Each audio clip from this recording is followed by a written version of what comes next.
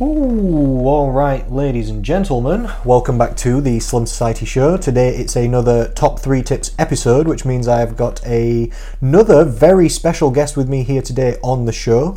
I am Connor Rhodes, as always, your personal nutritionist, and today I am joined by a wonderful personal trainer and also a Slim Society supporting coach and nutritionist, Bethany Sharp. Woo! How are you today, Beth? I'm good, thank you. How are you?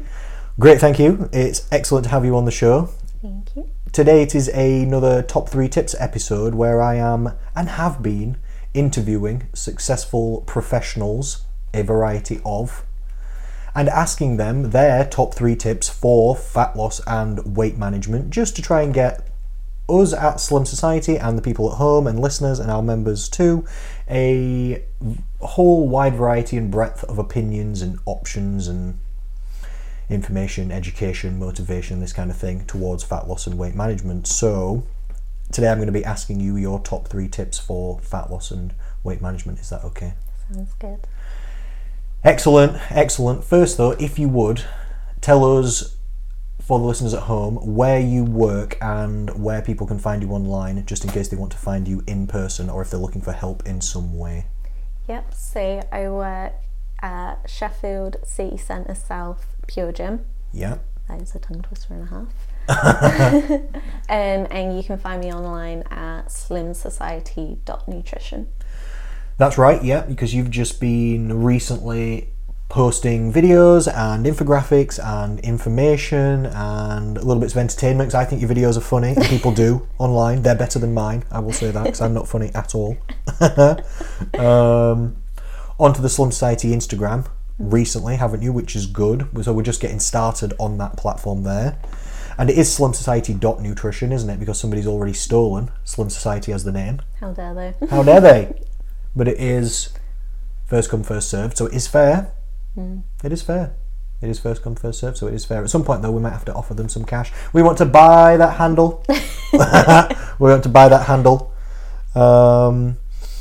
So just about all our members at Slim Society and most of the listeners at home will have fat loss and weight management goals. So what are your top 3 tips for us, Beth, then? Can you give us a rundown of them? Yep, of course.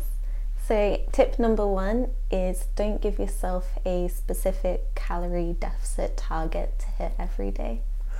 Ooh, that is a really great tip. That's something we've been talking about a lot recently, isn't it? Yeah. You made a video for Instagram about this topic recently, and we put it on Facebook as well. We teach people this in the program. We talk about this a lot as coaches. So we don't recommend a specific calorie target, even a specific calorie deficit target. You tell us then, what do we recommend instead? So we recommend to create a range. So starting from a 0 calorie deficit to say up to 1,000 calorie deficit. Up to 0 to 1,000 calorie deficit range. Yeah, just so you have way more flexibility and less stress for you, more ease of mind, and you can have a little bit more fun with your diet, giving yourself like a bigger range. Yeah, so it's not bullseye or failure. Like some people would set a personal trainer or a nutritionist or a meal plan or a MyFitnessPal type app might set you a 500 calorie deficit, let's say. Yeah. But some people might have a 300 calorie deficit and they might be like, oh no, I've eaten 200 calories too many. But really in reality, no, you've eaten a 300 calorie deficit, which means you lost 300 calories of body fat and your weight's going to go down a little bit. So you've done really well, but you think you've not done well because you've got such a specific calorie target. Yeah, which a lot of the time, like if you try and hit that every day, no offense, but you're going to fail. It's very difficult to hit like a specific number like 1,800 or like 1,500. Like getting that every single day, like difficult.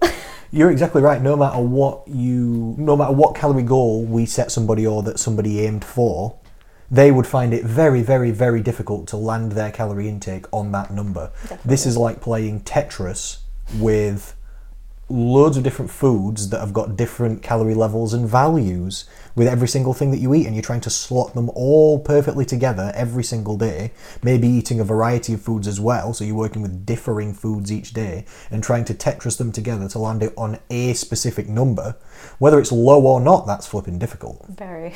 Isn't it? That's flipping difficult. You're exactly right. So we set people calorie deficit ranges, and it's not always 0 to 1,000, is it? It depends how much weight somebody's got to lose. Yeah. It depends how tall somebody is, maybe. It depends how fast they want to lose weight, maybe. It depends on a lot of different variables. I guess it depends on people's metabolisms and just their goals in general. Yeah, activity levels. Activity levels is a good one, you're exactly right. How much weight they've got to lose, etc. So some people might have a 0 to 500 calorie deficit range. Yeah, which is still good. That's great. Some people might have 0 to 750. Some people might have 0 to 1,000. You're right. You're exactly right. And yeah, this gives people more flexibility with the food. It's not as difficult. You're not playing as tight a game of Tetris to try and block them all in perfectly to land it on this specific number. You just need to get it there or thereabouts. Yeah. So like you said, a bit more ease of mind. That makes sense as well. It's more manageable, it's more achievable, it's more realistic. Yeah. People are not robots either, are they? No. So people's stress levels change. People's hunger levels change each day. Yeah. Some people don't want to eat the same things every day. That's true. So you would struggle to fit different foods into an exact calorie number every single day. You'd have to be a wizard with your food intake and so accurate and specific. But if you've got a decent calorie range to work with, you can also play it by ear a little bit, can't you? Yeah. Like, let's say you're on a 500 calorie deficit, but you really want a snack in an evening, or a glass of wine, 200 calories, you still can. Yeah, and you'll still be in a calorie deficit. Yeah, you'll still be in a calorie deficit.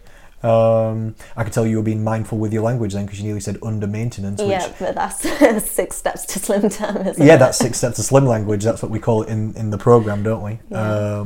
Being under maintenance, because we work out for people what their maintenance calorie level is, what their body weight maintenance calorie level is. It is essentially, isn't it? It's also known as how fast is your metabolism. It's how many calories do you need to eat to stay the same weight. That's how fast your metabolism is, essentially. So we teach all the members how to figure out how fast their own metabolism is, and we do it for them. And then if they eat less than that number, they know that their body fat comes off and their weight comes down. Yep. Yeah, so it's in more general terms, it's called creating a calorie deficit, but we call it being under maintenance calorie level, don't we? Because we set people's calorie targets to be basically on that maintenance level, like you said, 0 calorie deficit. Or below. Or below. Yeah, that's basically people's calorie intake. Yeah, 0 calorie deficit to some, or maybe more, if you want to. And it can be different each day. Oh yeah, definitely. Some people, one day they might have 1,000 calorie deficit. One day they might have 500. One day they might have 100 calorie deficit. Still good. Yeah, excellent. Yeah. And people can have a bit more flexibility, a bit more realism, a bit more options to eat different foods, and to not be just 100% redlining it as hardcore as you can on a diet non-stop. Yeah, it's very difficult to do that. Yeah, it's difficult all times, really, without making it harder for yourself. A lot of personal trainers and nutritionists and stuff like this, they give blanket recommendations, which I also just feel like is just poor coaching as well. It's just bad coaching. I agree. Like when people just say they give all their clients like a 500 calorie deficit. It annoys me so much. Or on Instagram or something like that, you see loads of people, don't you? 500 calorie deficit, or people who just say, just go for a calorie deficit. It's like, okay. It's not helpful. No, it could be, yeah, because it's simple, but it's not easy, isn't it? So that's only level 1 of the actual help and support you need. Knowing what to do, okay. You already knew eat less. Just calling it a calorie deficit, that's the same thing. Yeah. Basically, that's the same thing. It's just like different terminology. But saying to somebody who's overweight and struggling, just eat less, that's like saying to somebody who's poor or in poverty, why don't you just make more money? Or why don't you just save more? Yeah. Like if somebody doesn't have much money and they're worried about it, why don't you just go up to them and say, why don't you just save more then?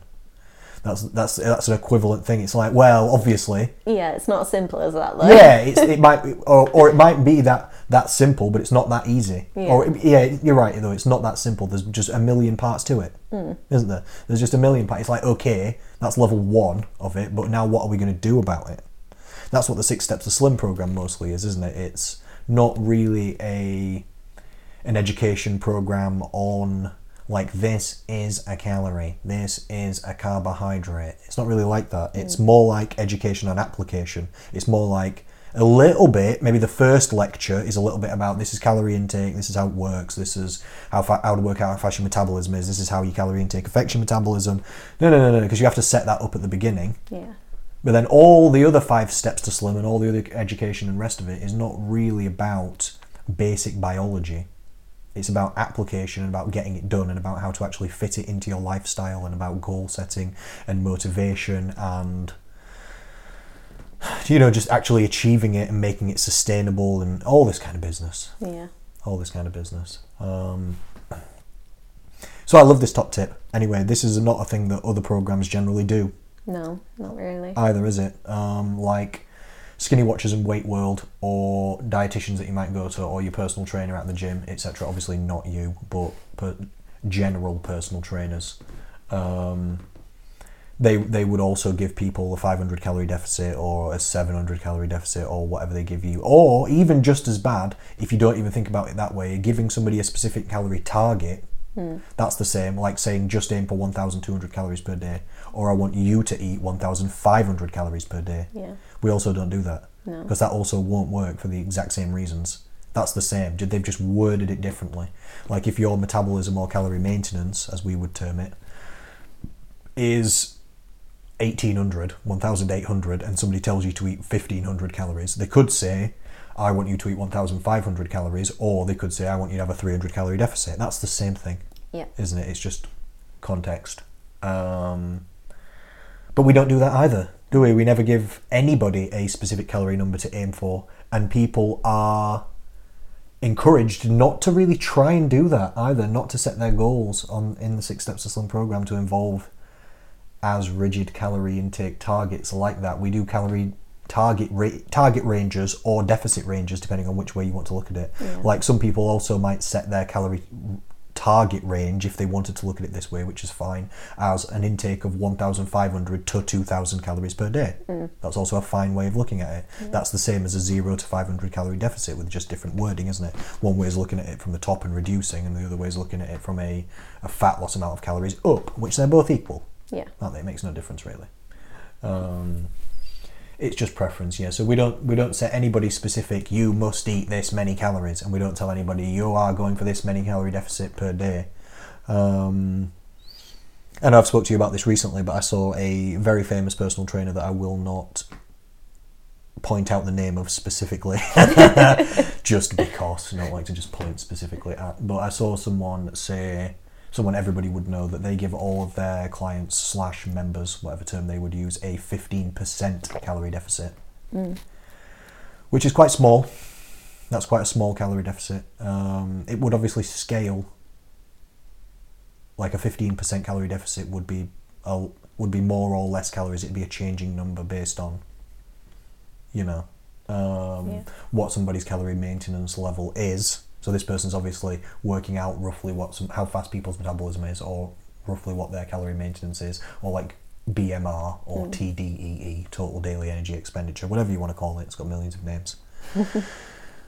They're working out this and then reducing 15% off that and then giving people that as a calorie target. That's like, okay, that's about 1% smarter. Yeah. That's about 1% smarter, but still what, you just tar everybody with the 15% calorie deficit brush, do you? Yeah, it's not really personalised, is it? No, what, you take into account nothing that the person wants, do you? You don't even ask them if they want to lose weight fast or slow, Yeah. which is a question that I literally ask people because it matters. How do you feel about how fast or slow you want to lose weight, But you don't even ask people. You just assume they want a 15% calorie deficit, and that's just going to be fine, is it? When that's quite a small deficit as well. Because I think that would work out if your calorie maintenance level, let's say your metabolism was 2,000 calories per day, like it says on the back of a cereal box for ladies. That'd be a 300 calorie deficit. Yeah. I think so, but do not necessarily trust my mental arithmetic because it is not the best, especially when live. It is not the best, so take any maths that I say on any podcast or video, take it with a pinch of salt. Check it if you want. Leave me a message if it's wrong. It's okay, I'll learn eventually. But it is something like a 300 calorie. It's not huge. No. It's not a huge calorie deficit, which is fine. Some people like that, but also some people don't. So what are you assuming? That all of your clients and all of your members want the exact same calorie deficit? Probably not. Probably not. Dumb. Just not cool. Just not thinking it through. Just poor coaching. Poor coaching. Did you have any other points then on calorie deficit range? Anything else you wanted to mention? Yes. Oh, good. I wanted to mention about why we also have the calorie range start at a 0 calorie deficit. Oh, that's a good point. Because I feel like a lot of personal trainers, nutritionists and groups like Slimming World and those people and whatever don't really put this into account. You're exactly right. You're exactly right. We almost just skipped over a very important point there, so I'm glad you brought it up. Some listeners might be thinking, 0? A 0 calorie deficit?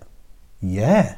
It's important. Yeah, some days some days don't have a calorie deficit. It is not advisable. It's not smart. It's not big. It's not smart. It's not clever. It's not better to have a calorie deficit every single day. It can actually be detrimental and make things harder for you in some ways, can't it? Yeah. So with having like a 0 calorie deficit or being on maintenance calories, as we would call it, one of the reasons is because we have a hormone in our body called leptin, which makes us feel full, so we call it like the fullness hormone. And after dieting for a period of time, the leptin levels drop, which will then food that like once made you feel full will basically no longer make you feel full because your leptin levels are dropped. So we need to increase the leptin levels again by eating more food, so being at maintenance. So the leptin levels will increase and then you'll like start feeling fuller for longer again, which then will allow you to go back into dieting.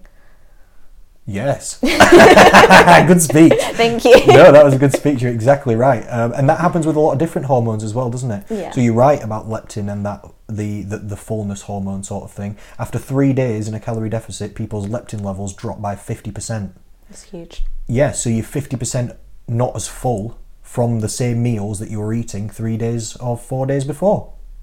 Crazy. Yeah. So after 3 days, your leptin levels drop by 50%. And then after that, it goes down slower. It's a steady decline, but it keeps going down and it gets worse and worse and worse. And people have experienced this, where you're eating a plate of food and then it's no longer there on the plate of food. On the plate, the food's no longer there, but it's not on the floor. You look down, you've not spilled much, but you don't know where it is because it feels like it's not inside you. Yeah. You barely remember eating it and you definitely can't feel it because you could eat it again. Everybody gets this. It's one of those leptin things, isn't it? So it's your fullness hormones dropping. You also have hunger hormones that rise, like ghrelin. Ghrelin rises in sort of a similar pattern while dieting. So you get hungrier and hungrier and hungrier the more days you have a calorie deficit in a row. This is why people get 2, 3, 4, 5, 6 weeks into programs and they can't keep it up. And they're like, oh my God, and they think it's their willpower. It's not. It's called we call it diet fatigue. Some people call it metabolic adaptation. But we try and simplify it. Yeah, exactly. We try and simplify it. Yeah, because metabolic adaptation, that could mean a lot of different things if you didn't know what specifically it was talking about. But Definitely. Diet fatigue is a bit more simpler. It's a diet and it's making you tired. You're getting sick of it. It's hard. It's getting worse. It wears you down. And it does. Your testosterone levels drop as well as a man and a woman, and men and ladies. Testosterone levels drop down. Your growth hormone levels drop down as well. Sleep can become disturbed. Willpower goes down. Happiness can go down, literally. Feelings of restriction goes up. Cravings goes up. All this is called metabolic adaptation, or we call it diet fatigue, and dieting causes it. So guess what fixes it? Guess what doesn't cause it? Not dieting. Not dieting! No. Way! It's revolutionary 10 out of 10 magic, isn't it? It's shocking. Yeah, I mean, it's crazy, isn't it? Who'd have thought? Who'd have thought? But other programs, you're right, don't take this into account. No. Nope, they just... like you said, at Skinny Watchers or Weight World, they go, how much weight do you want to lose? Like, and people come to us at the 6 Steps to Slim with more than 10 stone to lose all the time. That you just turn up at these places and then, how much weight do you want to lose? 10 stone. And they're like, all right, 3, 2, 1. And then go. And then what? You just do it in one go? Yeah, no. No. Like, literally, a lady joined 6 Steps to Slim with more than 10 stone to lose this week, and I asked her, just because I ask people questions because I'm trying to find out how they feel about fat loss and what their goals are and who we're working with and what we're trying to achieve. She said, okay, I'm trying to lose this much weight, 10 stone-ish. I said, all right, cool. Do you have any sort of idea or preference or any thoughts about how long this will take? And she said, no, not really. I don't have like a specific time span or anything. I'm not trying to get it done in any specific length of time. Obviously, I'd like it to be done. If it was quicker, that would be good. Because obviously, if it's just people just prefer it if it's faster, doesn't it? That makes sense. Yeah. But she said no. She actually said to me, "How long do you think it will take?" And I said, "Well, to be honest, I obviously can't predict the future. I've only just flipping been talking to this lady 15 minutes or something. I don't know how easy she's going to find the changes. If she's going to make the changes." If, anything, if things are going to come up in her life that are going to cause issues along the way, probably, because it's people, isn't it? It's just life in general, it's tough. So many different variables. Yeah, all the time. So I can't exactly predict, but I can say that people on the 6 Steps to Slim, on average, lose half a stone to a stone per month. Something like this. Yeah. And I'd say that's decently common. That's not special. One of the things that's special about our program is we make it easier for people to get it done and we make it more manageable and sustainable. But you can get similar results on most programs. Like a stone per month is probably maxing it out for weight loss. Like even if you go on some sort of Cambridge plan, some like supplement only kind of game, with like 500 calories a day or some VLCD as it's called sometimes, very low calorie diets or whatever. Yeah. Supplement diets or whatever you do, something hardcore. Generally people don't lose more than a stone per month. No matter what you do. Not really. People do lose a stone per month on the 6 Steps to Slim as well without doing flipping 800 or 500 calorie a day diets or using just supplements only or cutting out food groups and stuff like that. Just doing it literally just with healthy, balanced food. You can have healthy, balanced food at any calorie level, don't you know? Yeah. Yeah, it's magic again. Who'd have thought? Crazy. I know, wild. So I said for this lady, half a stone to a stone per month. If you don't want it to go as fast or you don't want to make as many changes or you don't put 100% effort in, probably you'll get half a stone per month. If you do all the changes and you try your best and you work real hard and you do all the things, maybe you'll get up to a stone per month. So still for this lady, it's going to take minimum 10 months, maximum 20 months probably, 10 to 20 month range for her to achieve this fat loss target. She's going to have a calorie deficit for, let's take an average, 15 months. Good luck. Yeah, good luck. Not really. How many times are you going to fail that goal before you get upset and quit because you think you can't do it? Loads. You can't have 15 months. You can't have a calorie deficit all the time. What about Christmas? What about birthdays? What about my birthday? What about holidays? What about just a meal out? Yeah, what about a meal out? What about a weekend? Yeah. Well, anything. Everything. Yeah, exactly. Just all different kinds of things. It's not advisable. It's not manageable, really. It's not sustainable. It's not realistic. It's not even better to have a calorie deficit every day. It's worse in some ways, isn't it? Yeah. In some ways, if your calorie deficit frequency or consistency in days becomes longer and longer and longer and more and more and more and more, at some point this starts to become detrimental to your success. Because your energy levels are just wearing down, your hunger levels are just going wild, you're just restricting yourself way too much for way too long, and it's going to explode at some point. And it does for people. It does. It does. We all know those people or have seen or heard of or, again, know these people that have lost 5 stone in 5 months or 6 months, 7 months. And then when they have lost all the weight, they gain it back nearly in the same amount of time that they lost the weight in the first place. 5 or 7 months after that, they've gained it all back. Yeah. This is diet fatigue as well. This is 5 stone of diet fatigue and hunger and restriction built up like a dam inside them, and then they achieve the goal and they go, oh my god, finally. And then as soon as the plug hole comes out even a little bit, the dam just bursts and it all comes screaming out and forward, and it's very difficult to control when people don't manage it. 100%. That's another benefit of taking maintenance days, is it prepares you for after your weight loss goals, because the closer you get to your weight loss goal, the more you'll have to take maintenance days, just because you'll have like lower body fat and everything. So then when you finish your weight loss goals and hit your target, you'll then be on maintenance, like until if you want to like lose a bit more weight or whatever, you'll just stay on your new calorie maintenance. You've hit a number of good points there. A number of good different points. One of them was that that diet fatigue or metabolic adaptation gets more aggressive or worse, you could say, the slimmer you are. Yeah. Which is a very good point. This is due to something called energy availability in the body, EE, in flipping science, and it's literally how much energy your body has available, and largely you've got body fat and you've got food, and if you don't have much fat and then you don't eat much food, you haven't got much energy, and then you feel the diet fatigue way worse. So you're right, slimmer people should take more periodic purposeful diet breaks, or we call it maintenance days or maintenance weeks sometimes. Some people even take maintenance months, a month or two off. That's not a bad move if you've got a lot of weight to lose. Say you've got 10 stone to do and you've done 5. Yeah. Take a month or two off, stop and smell the roses. I feel like we skipped over an important point that's just sprung back into my mind when I said that people's leptin levels go down by 50% after 3 days in a calorie deficit. This is the same pattern when you have maintenance breaks or diet breaks, or if we say it in even simpler terms, we eat more food on purpose. This is what we encourage our members to do. Not have a calorie deficit, remove the calorie deficit sometimes. Not eat so much that you gain the weight back, but yes, eat more. Don't have a calorie deficit. It takes up to 3 days of maintenance diet break for those leptin levels to come back up,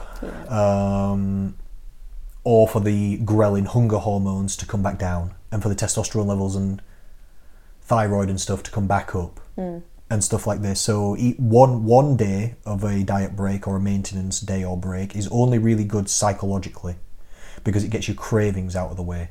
That makes sense. You can have a couple of glasses of wine or crisps or chocolate or whatever you like, but really for your hormones on the inside and for your actual physical changes that come from calorie deficits and from dieting,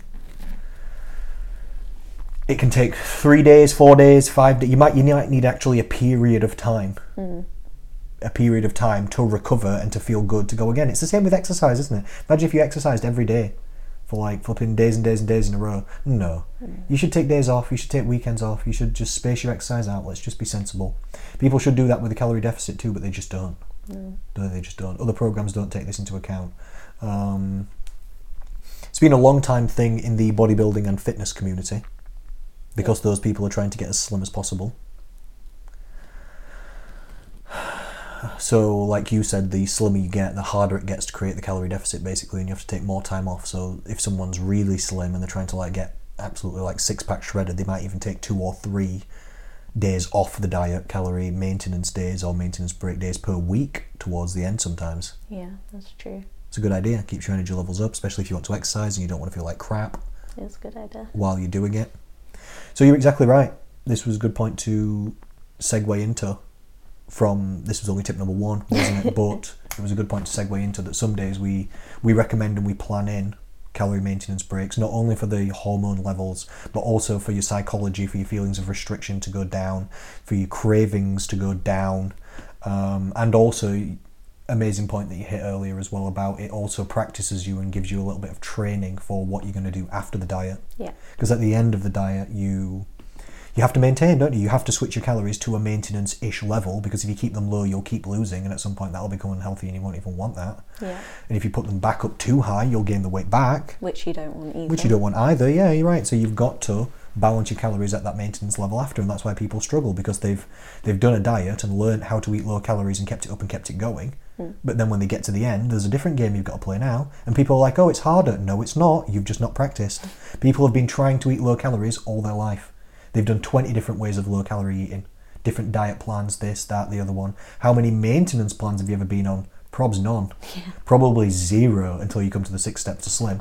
So as people go through the 6 steps to slim, they literally learn 2 ways of dieting. One is a low calorie way of eating, yes, to get the weight off, creating a calorie deficit, that has to be done. But while they're going through that period and process, they also learn how to eat at rough maintenance calorie levels, medium calorie intake. So you're not only learning low calorie intake, you're also learning medium calorie intake.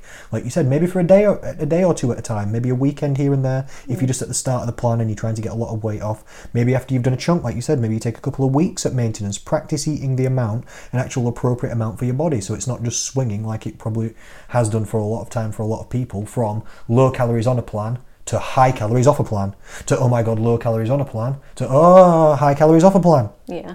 Back and forth and back and forth. We need to stop. We need to be settling somewhere in the middle. So we really don't want to be teaching people just another way of low calorie eating, even if we do teach people an easier way of low calorie eating and a much more flexible and manageable and achievable way of low calorie eating. We do, yes, but we also teach them a medium way of calorie eating as well throughout the process, so that when you get to the end, you're not actually just flying blind. You've practiced, and you were quite right when you said that maintenance day frequency, let's say, or diet break frequency increases as somebody gets closer to their weight loss target usually. Yeah. Especially if they've got a very low weight loss target, like some people want to be really quite slim. Then you have to take more breaks. You have to diet slower, basically, if you want to make it to the end without feeling like crap or exploding when you get to the end. So we're preparing people for the end, and this is why people get, one of the reasons anyway, there's more, but this is one of the good reasons why people get long-lasting results on our program and not just temporary results. Definitely. I'm clapping for you there. Tip 1, anything else? No, I think we covered it all. You gave us an extra booster point there. That's a free tip for the bank. That was powerful. One for the bank. What about number 2? What do we think? Number 2 is to alter your food environment. I know you love this. I love the food environment. Before I give everyone an ear beating about the food environment and I start kicking off, what were you thinking about the food environment? I was thinking that I'm sure with a lot of people, people keep like snacks and like junk food like very accessible. The snack drawer. Yes. The stress cupboard. Yes. Yes. The crisp cupboard. Yes, the crisp cupboard. Yes, you're right. You're right. And beers in the fridge, ice cream in the freezer. Exactly. Biscuits in the other cupboard. Yeah, nice bread in the bread bin, or in next to the biscuits in that cupboard. Everything everywhere. Yeah. Sorry, go on. It's okay. Yeah, so you have them like easy, accessible, and then when it comes to healthier food, it's all like raw carrots and like parsnips and like uncooked, unwashed, like you gotta peel it. It's a lot of effort. Yeah. And when you get home from work or you've had like a stressful day and you're just like, oh, I can't bother to cook anything. So what would you tend to go for? Would you go for like peeling like the vegetables and like washing them and cooking them, or will you go for like the biscuits or like a packet of crisps or some ice cream or chocolate cake in the fridge? A lot of people will do that, and we need to like try and switch that around, so make the healthier foods more accessible and the junk food less accessible in the house. Absolutely amazing. Absolutely amazing. That is an underestimatedly important thing. I think it's probably one of the top things people struggle with without even realising that's what they're struggling with. Yep, you're exactly right. Like I think I spoke about, I'm not sure if it was on the podcast with Pauline Wood or at some point around that, but I've spoken to Pauline Wood about this as well. And posted about it in the 6 Steps to Slim group as well, about a company called Precision Nutrition in America. A big online nutrition company, and they asked sort of thing, all of their members, what do you think your biggest struggles with fat loss are? And food environment was on the list, but it was very low down. But everybody ranked snacking and cravings as very high and very difficult. Yeah. Why do you think you've got so many cravings and you're snacking so much? Because of your own food environment. Maybe it's because you're surrounded by temptation continuously. How about that? People just literally don't take it into account, do they? And you're exactly right about the healthy food versus the easier... It's not healthy food versus unhealthy food, but healthy food versus more like snacky, high processed, high calorie food sort of thing. People often have the best of intentions buying in the healthy food. They'll think, all right, I'm going to eat better and I'm going to make it balanced. I'm going to do stuff. I'm going to get, and they do a healthy shop, quote unquote. That's literally what people call it. I'll do a healthy shop. Like that's different to your normal shop. Come on now. That should be your normal shop. But okay, we'll talk about that later. So you do your healthy shop and it's great. It's the best of intentions. But you're right, you've got goddamn parsnips. And don't get me wrong, I love parsnips. Parsnips are great. But roasting a parsnip after a hard day at work, no. It's not going to happen. It's not going to happen. I'm not going to wash it, peel it, like put stuff on it. It takes like 50 minutes to roast. God. Then there's pans everywhere and trays everywhere. Wash up after. Mess on the sides. Yeah. God. It just takes, wash up after. It just takes forever. It's just like, no. If there's cake in the fridge or biscuits, everyone would eat it. I'd eat it too. And people spend years thinking it's their willpower. Oh, it's my willpower. Every time I get in from work, I'm just tired and stressed and I've had a crap day. I just go for the easy things. I'm like, yeah, that makes perfect sense. Oh, on a weekend, after a hard week at work, you want to relax. Oh, but I just end up doing what's easy. Yeah. I would too. I want you to do what's easy. I don't want you to have a hard life. I want you to do what's easy. You're exactly right when you say you need to change what easy is. Not change you so that you find hard things easy. You can do that, but that takes flipping ages and it's hard. What's faster is just change what is easy. So make the healthy foods harder to access and harder to get and less. Well, I don't know how to phrase it apart from harder to get, less accessible. Let's say, and make the healthier foods more accessible.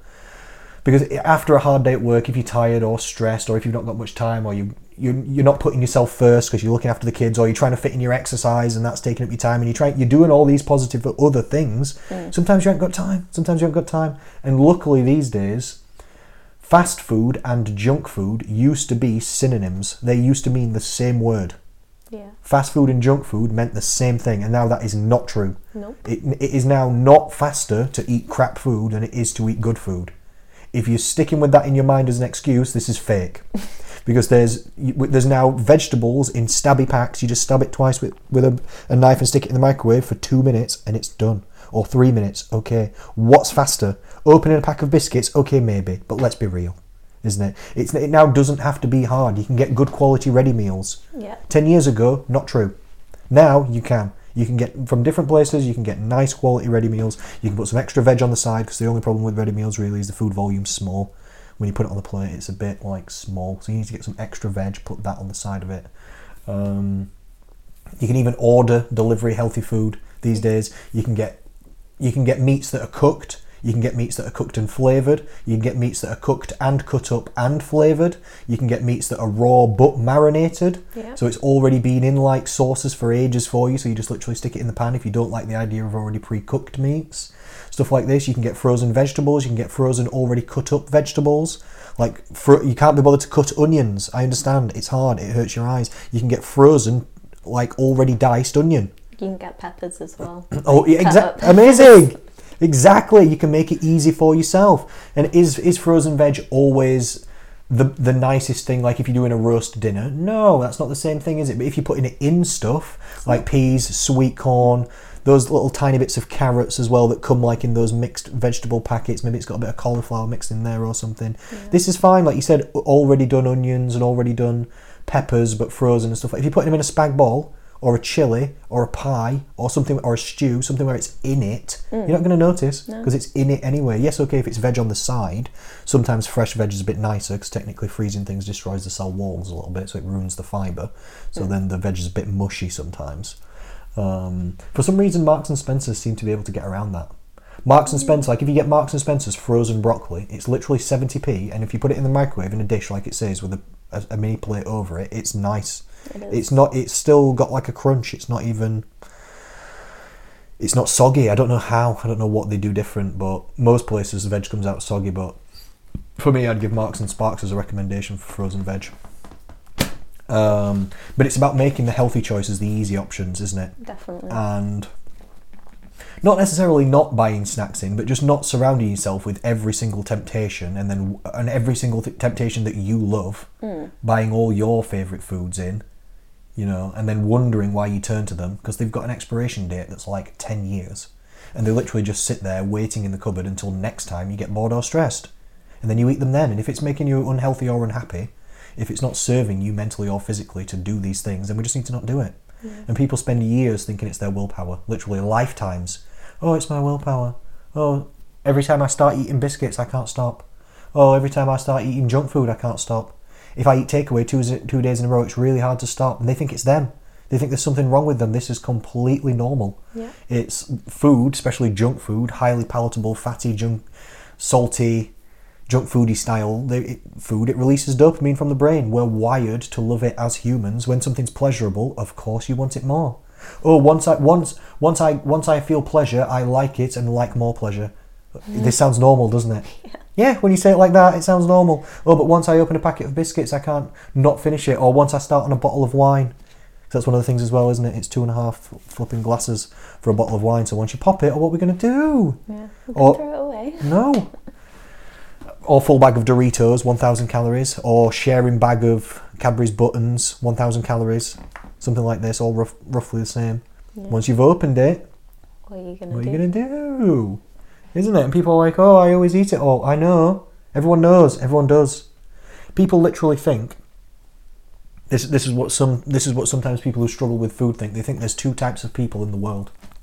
They think there's people like them in their category who, when they're around their favourite foods, like they keep at home, and when they open a packet of biscuits, they just end up eating it all. And on a weekend, I eat too much too. And if I order a takeaway and it's massive and it comes, and then I just end up eating it all. And if I open chocolate, I end up eating it all. And it's just me. Look, it's just my willpower. And they think there's another group of people who can sit around all this food and then not do anything about it. And they've got either less love for food or more willpower to avoid that food. There are different... People are different. All people are different, but generally that's not the way it works. Not really. Generally, it's more like you're saying about the food environment, where there's not some people that buy loads of all their favourite junk foods and keep them at home and then struggle to eat it. And there's people who buy all their favourite junk foods and keep them at home and then don't struggle to eat it all. They just buy less of the junk food. You're exactly right. You're exactly right. There's 2 groups of people, really. People who buy all the junk food that they love and then wonder why they eat it, and people who don't. And there's people who just don't buy all of the junk food that they love because they know that they're going to eat it. So they just stop. You just don't enter into this game. Like if my home was full of flipping... I don't really like crisps, like let's say for example, but for me chocolate is my favourite thing. If it was full of chocolate, like in the fridge, in the cupboard, here, there, ice cream in the freezer, all the time, I'd be munching it all the time. I've done it before. I know me, so I just don't do it. Yeah. So I just don't do it. So if you're somebody that if you eat 1 bag of crisps, you just want another, and you just immediately go on to the next, you just need to not buy the 24 multi-pack. Just buy a single bag. Just buy a single bag of crisps, so that understand yourself and know that you've got a craving for crisps, and know that once you eat those crisps, it's going to be nice, but it's not going to get rid of the craving. Quite often, it's just going to remind you that yeah, you do like crisps. Yeah, you do want more. And then if there's more sat there, what's the probability you're going to go for more? Very high. If there's not more sat there, if you just bought 1 bag of crisps and you just had that one prepared for that snack because you actually planned for it and you just actually sit there and enjoy it, when you want another after, you can always get more. You can always walk to the shop or jump in the car. You're never more than flipping 5 minutes from a shop, usually most people at most times. Supermarkets are 24/7 if you care that much. Just go to a big one, isn't it? Yeah. But it's just making it easier for you to succeed and harder for you to screw up or harder for you to go off track, isn't it? If every single cupboard you've got is not full of like things that you love, isn't it? There's more like people who have healthier food environments and people who don't. There's more people who buy all this junk food and then they end up eating all the junk food because of course you do. That's why you bought it. Yeah. It's not keeping the lights on, is it? No. Somebody said it's not a nice ornament, is it? And I thought, you're right, it's not a flipping nice ornament, is it? You've not bought it because it looks nice. You bought it to eat it, and then people are like, I don't know why I eat it. Do you not? Do you not? Because I do, and when, you know. And then there's people who have a healthier food environment. So at home, they just don't keep all their temptations around them. Because there's enough temptations everywhere. Maybe you're at work and people are passing around the biscuit tin. And then maybe, you go out in the street and then there's billboards and then there's smells of like companies are like, pumping smells out, like you can smell KFC or you can smell McD's, and then you open your phone and you've got some people have flipping food porn, don't they? Followed on their flipping phone, ridiculous. And then you watch TV at night, and what do you watch? Cooking programs.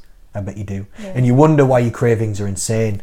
It's because all these things play into your food environment, and all these little just triggers, it's just one after the other, and every single person breaks. Every single person breaks. It's not about how strong your willpower is, it's about how many triggers or how many temptations you come across. Healthier people set up their environments so that they are triggered less, basically. Maybe triggered's not the right word, so that they're tempted less, yeah. Tempted less, so you don't have to use as much willpower to do the right things, because that's just making your own life hard. Why buy foods that you're trying to avoid? And if you are planning to eat it, buy the amount you actually want to eat, not the amount that's going to make you upset when you eat it. Anyway, food environment. I'll chew anybody's ear off about food environment.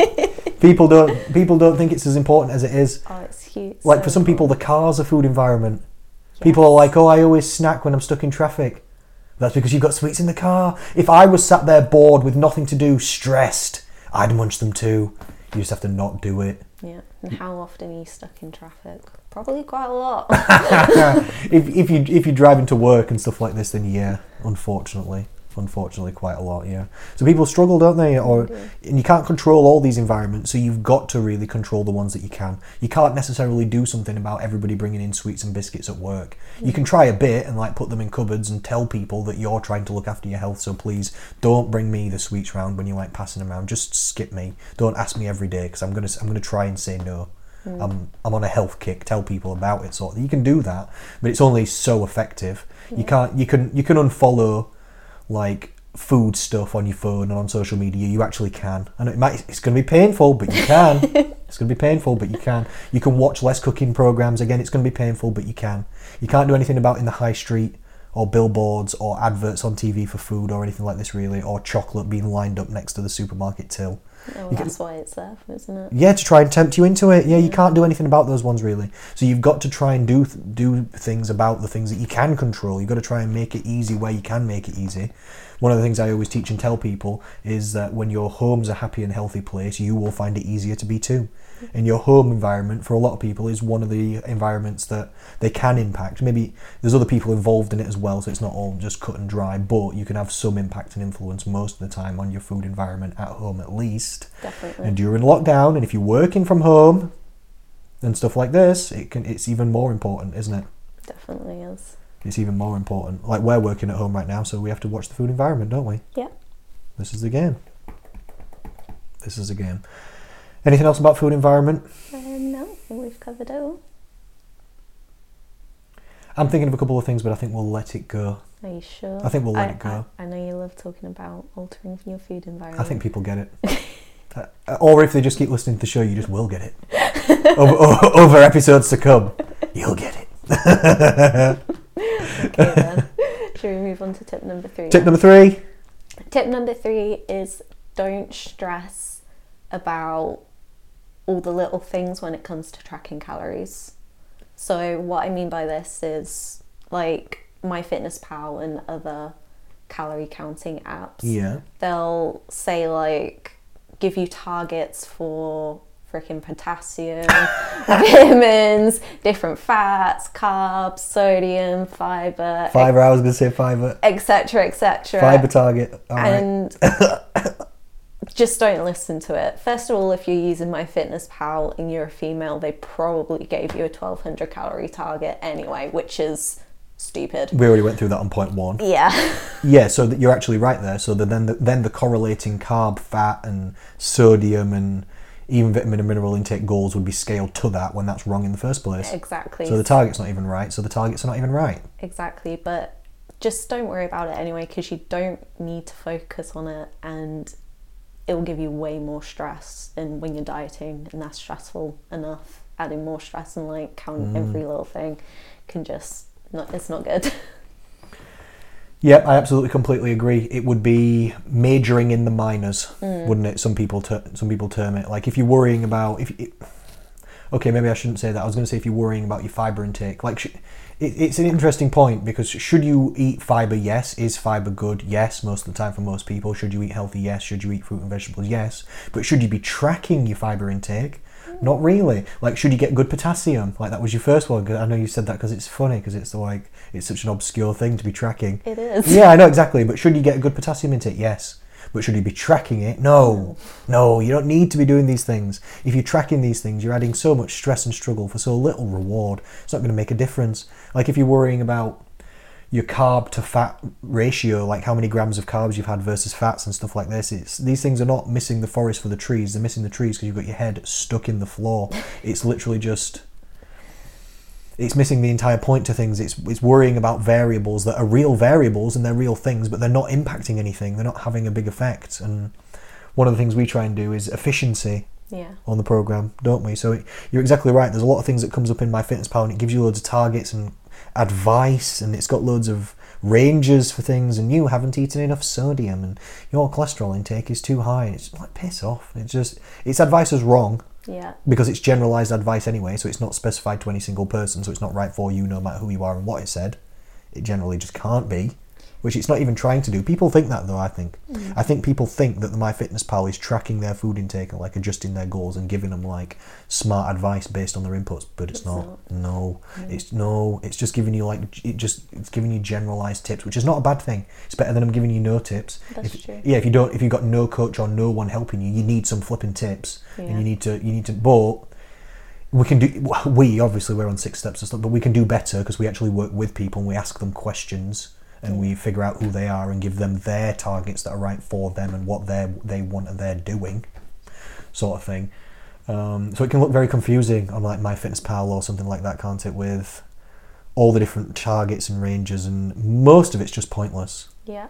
Isn't it? It is. And the other thing with MyFitnessPal especially is a lot of the inputs are guesses from other people. Oh yeah, a lot of the database is user generated. Yeah. Yes. So I'm sure a lot of people don't even type in like how much potassium this has or like... Yeah, because if I go onto MyFitnessPal and I click create new food and then I type in potato, because maybe I can't find the one that I want in the MyFitnessPal registry or whatever it is, so I go and create my own, which is a smart thing to do, and then I type in potato and then I put the exact amount of calories that I know is correct for the potato. Do you think I'm going to go down and put how many carbs is in it? No. Probably not. And what about all the different vitamins and minerals? Am I going to try and find out and enter all those? It'd be wrong even if I did, because not even 2 potatoes don't even have the same amount of vitamins and minerals, so it wouldn't even work anyway. So people, you're right, don't go down and enter in all the information because you don't even know all that information, and why even would you? It's not even important, really. So then when you look at a lot of foods in the MyFitnessPal database, they don't even have like entries for the vitamins and minerals or the cholesterol amount or the sugars or whatever. So when it adds up all the sugars in the diary, they're not even all filled in all the boxes. Like in the hypothetical Excel spreadsheet, they've missed out a load of boxes and then it gives you a total at the end that's just flipping nothing. Yeah. Just doesn't mean anything. No. And it doesn't get you any extra results doing any of these things. The only 2 food variables that matter are, number one, really for fat loss specifically, let's just say, are calories and then protein. Yeah. That's why the first step to slim is calorie management and the 5th step to slim is protein intake. Yeah. Isn't it? Because they're the 2 most important food variables. So we encourage people to track calorie intake and protein intake, but not even protein intake until they've gotten further down and got their calorie intake sorted, because that's number 1, bringing the weight down. We don't even work on protein intake until later on. Yeah, that's true. And obviously there are other things that impact and affect it too outside of just pure nutrition and pure fat loss, but you are exactly right. Liam Howells on recent similar top 3 tips said something along the lines of don't sweat the small stuff. Yeah, and he kind of meant the same thing. Don't major in the minors, don't worry about the minutiae of it, of all these things. Know what your big rocks and tools of effectiveness are and then focus on those. This makes sense. What do you think? Any other points to say on this? No. Feel like we've covered everything? I do. I think we have. All right. Could you then give us a quick 1, 2, 3, just a bang, bang, bang of your top 3 tips again? Yep. So number 1, don't give yourself a specific calorie deficit target to hit every day. Instead, give yourself a range. It can be like 0 calorie deficit to 1,000, for example. Number 2, alter your food environment. So healthy foods is more accessible and easier, and unhealthy food, junk food, is harder to access. And then number 3, don't stress about like the small things like nutrients when calorie counting, things like that, like potassium, vitamins and things like that. Yeah, that's going to be too complicated, isn't it? And we do focus on those things. We do focus on healthy eating and on people's vitamin and mineral intake and stuff, but we also do that later, don't we? We're also a big proponent of one thing at a time. One goal at a time. Don't overwhelm yourself. Don't give yourself 19 goals. Just the calorie management on its own brings the weight down and gets statistically 80% of the job done on its own. And that's hard enough as it is. Worry about the other little bits when it's time to worry about them later. Yeah. All right, I think good. What do you think? I think good. Oh, lovely. Thank you then, Beth. Thank you for coming to talk to me on the show. And thank you, ladies and gentlemen, once again. If you want to find us, you can find Beth at Pure Gym City Centre South, let me pronounce it correctly, in Sheffield, or on Instagram at slimsociety.nutrition. If you want help from us, or you want to join the Six Steps to Slim program, or know who we are or more about what we do or how we can help you, go to slimsociety.co.uk. You can also send in questions for the show as well if you want help or for us to answer them. What do you think, done? Done. Beautiful. Thank you so much, Beth. Thank you so much, ladies and gentlemen. We'll speak to you and we'll see you again soon.